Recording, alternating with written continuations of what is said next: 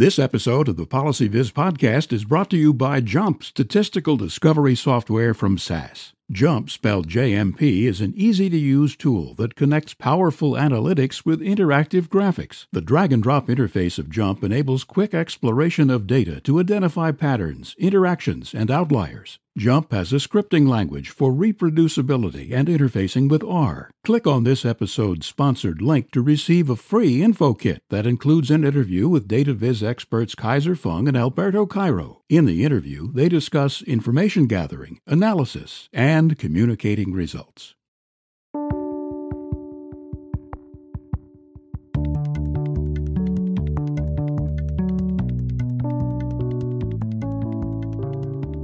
Welcome back to the PolicyViz podcast. I'm your host, John Schwabish.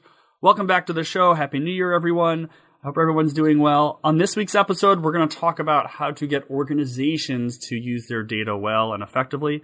And so I'm very pleased to have Sarah Kalicin from Intel. Sarah's a senior statistician there, and she's been doing a lot of work on trying to get everyone to be better at data analytics and data viz. Sarah, welcome to the show. Thank you, John, for the opportunity to come and talk. Yeah, thanks so much for coming on. I'm excited to dive into this because I think it's a big question of how do we get our own organizations and other organizations to improve the way we use data. But before we dive into too much content, maybe you can talk a little bit about yourself. People get a little flavor of what the kind of work you do over there at Intel. Hi. Yes, thank you.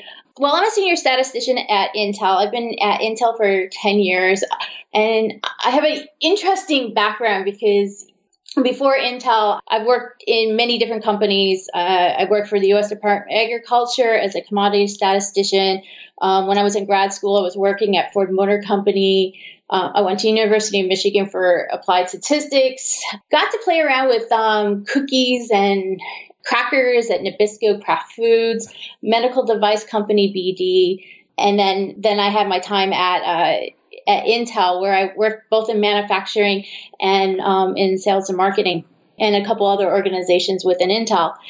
And you're going to say, wow, that's really diverse. But a lot of my background is in both R&D and process improvement, working in manufacturing or business transactions, process development. And one of the things that I keep on seeing within organizations are how well they're able to process data. And that is actually is really a process problem from the time where you collect the data to the time that you can get some insights into it.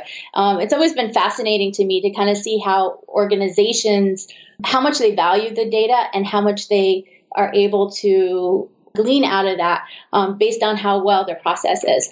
And that's something that I'm doing at Intel and trying to understand how well we can really, streamline that. Mm-hmm.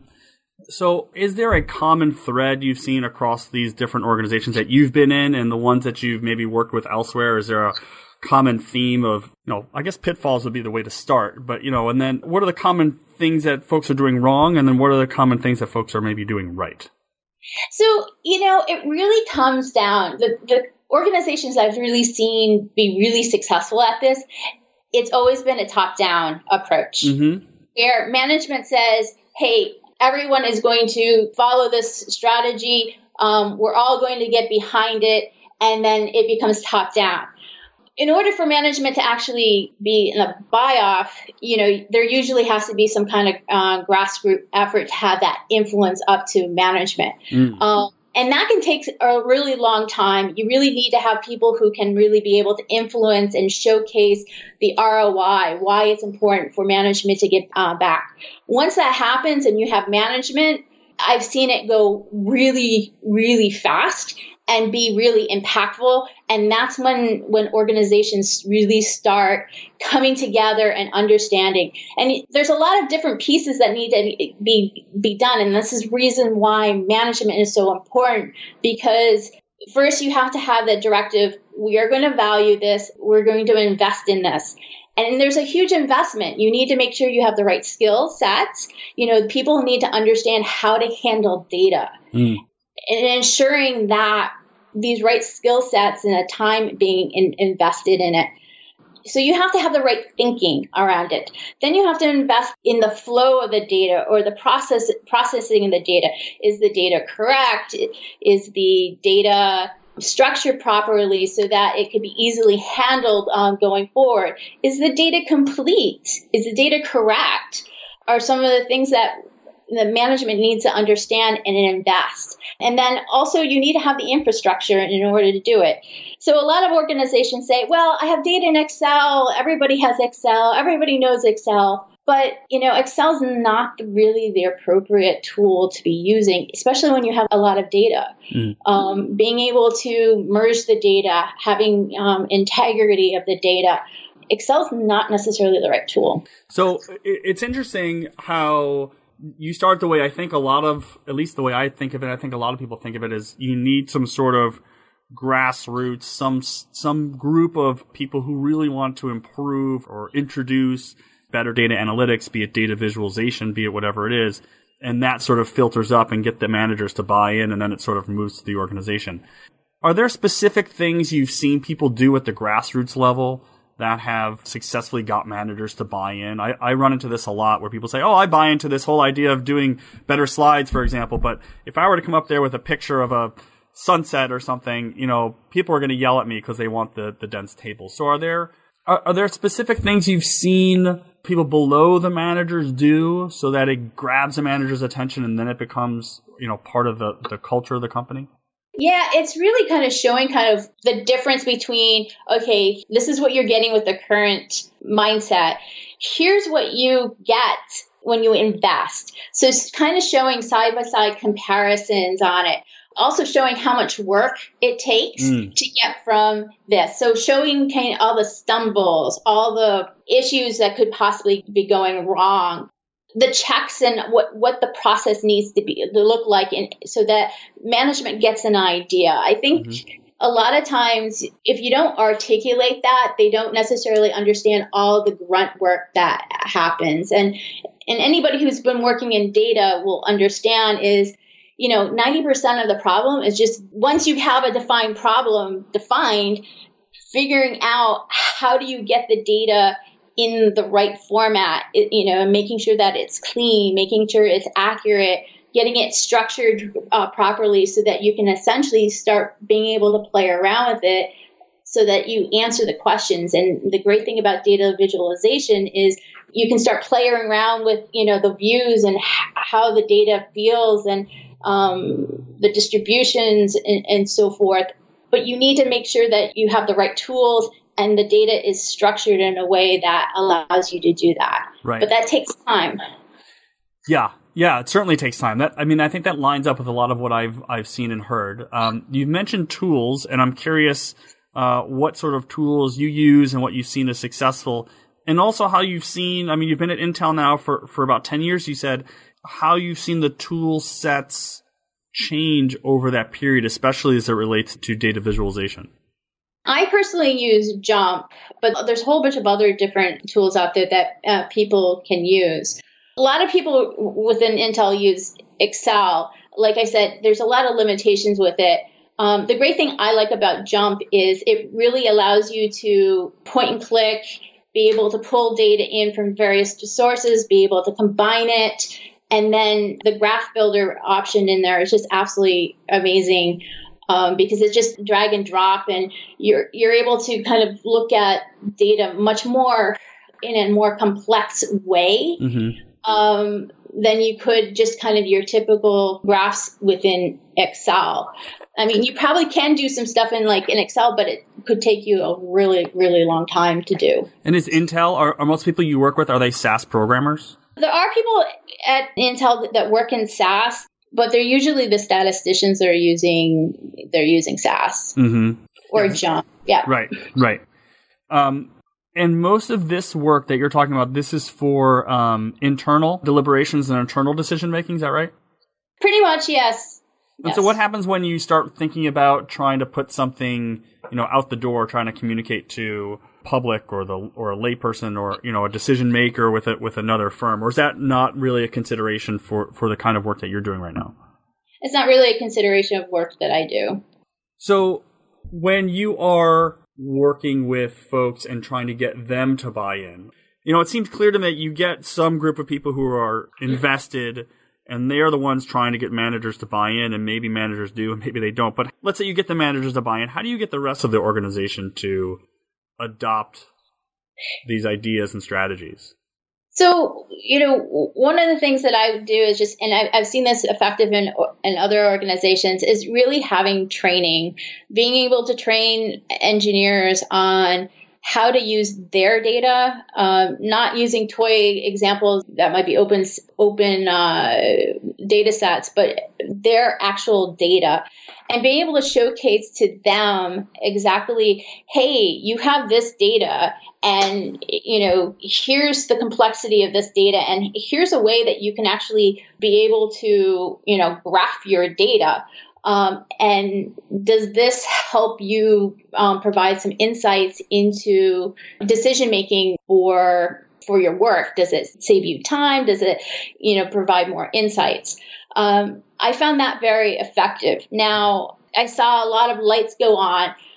The problem that I did see when I started doing this was our data wasn't necessarily in a way that you could easily bring it into a statistical program. Statistical programs take the data and need a certain structure to it. For organizations that haven't necessarily been in that thinking of how to structure their data, let me give you some examples. There could be some very important strings that basically engineer just writes out in their data set. From a stat point of view or from a program, these strings should be parsed out. And if they're not necessarily able to be parsed out in a systematic way because there's so many of them and the information can't be categorized properly, it can take a really, really long time for an engineer who doesn't necessarily know what the mental model of being able to pull their data into a program and then essentially be able to say, here's the structure I needed in order for me to start using like JUMP or another program. It can take a really long time, and that can be the huge obstacle from them to be able to move to being able to do data visualizations in a statistical program or another data visualization program. Yeah. This is one of the things that from, being able to articulate to management is the idea that the data needs to be structured and that there needs to be some kind of data governance around this in order to make this transition from being pretty unstructured to a point of being able to, get some insights from it. Mm-hmm. Do you find that statisticians, engineers, folks you've worked with or have worked with, that they are reluctant to use visualization tools as an analytic tool? And they're more inclined to sort of stick with the good old, I'm going to calculate distributions and means and percentiles, and I'm going to do sort of, standard statistical tests, but not use the visualization tools as part of their analysis process or toolkit? Yes. And I think a lot of it isn't necessarily they're reluctant to do it as for like, they don't see value. It's just too painful for them to do it. So because it's painful, they're not going to necessarily do it because it's going to cause them so much more work to do. Yeah. So painful in the sense, but painful in the sense of having to learn a new tool and go through this whole new process. Okay. Yes. Yeah. That seems to be been some of my biggest challenges is really they see the value of it, but they're not willing to do the work. Right. Because they have to invest the time to learn the new tool or to think in that way. And while there may be a payoff, they may not think the cost is worth it, right? Right. And you also have to realize, this isn't work that's really value added to them. They can always go back to their old ways because, hey, this is the way that we've always done it. I've been rewarded on it. By the way, I am so busy. I mean, we're not talking about people who are working 40 hours a week. I mean, these guys are working, many, many, many more hours than 40 hours. And, they need to get things out the door. They need to make these decisions to be able to communicate kind of whatever they need to be communicating as fast as they can. And so it's kind of one like, yeah, it'd be great to do it, but this is the way that I've been, doing this before. It's been okay. I'm just going to go out.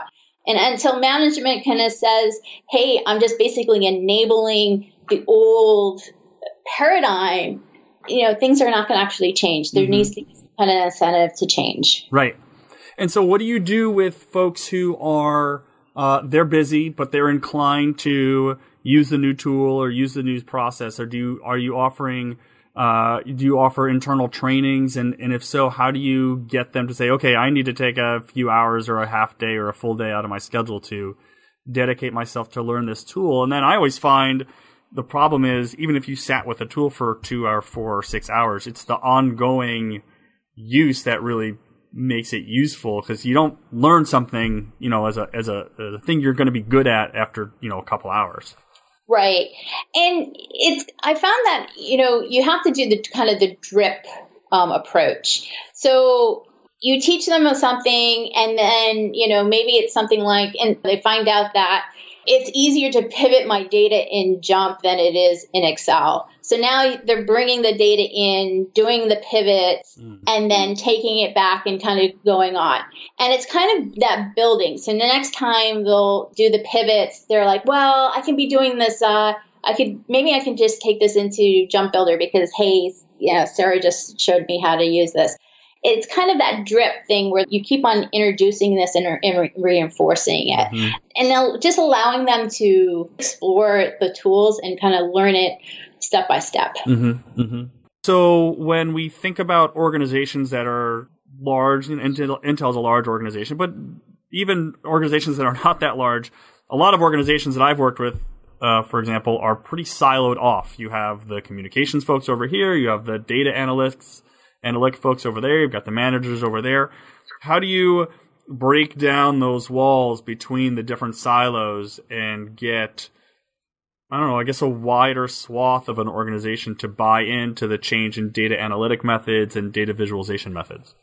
It's a really good question. I mean, Intel is a really large organization. We have so many different organizations that have really great capabilities in analytics, to those that they're still trying to struggle with, what does analytics mean? How can I incorporate this and be? So there's really a dichotomy within Intel. And a lot of it comes back to kind of, what management in different parts of the organization have put value in. So, which is an interesting question, because one of the things that I've been leading is a data science center of excellence within Intel, where we're just basically bringing all the data scientists within the company and being able to share kind of how various different organizations handle data. What are the kind of the best practices? What does it mean to be a data scientist at Intel? What is the career growth? How can we be influencers and be heard, so that essentially, the entire organization, the whole corporation, can benefit from all these best known practices. And I probably said BKM, which is best known practices, which is an acronym in Intel.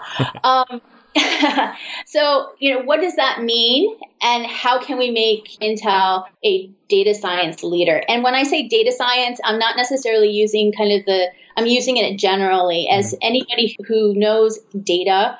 It could be a statistician, it could be a traditional data scientist, a data architect, a data engineer, and so forth, or even a data citizen, a data user. Yeah. Very interesting work. And I think it's one of the places where there's a lot of discussion and challenges, because as you've mentioned, there's a lot of different tools and different needs. And I think people are coming more and more aware of what they can do and what they need to do. So good luck. Sarah, thanks so much for coming on the show. It's been really interesting. Yeah, no problem. Thank you very much, John. And thanks everyone for tuning into this week's episode. If you have comments or questions, please let me know on the website or on Twitter. And please rate and review the show on iTunes or your favorite podcast provider. So until next week, this has been the Policy Viz podcast. Thanks so much for listening.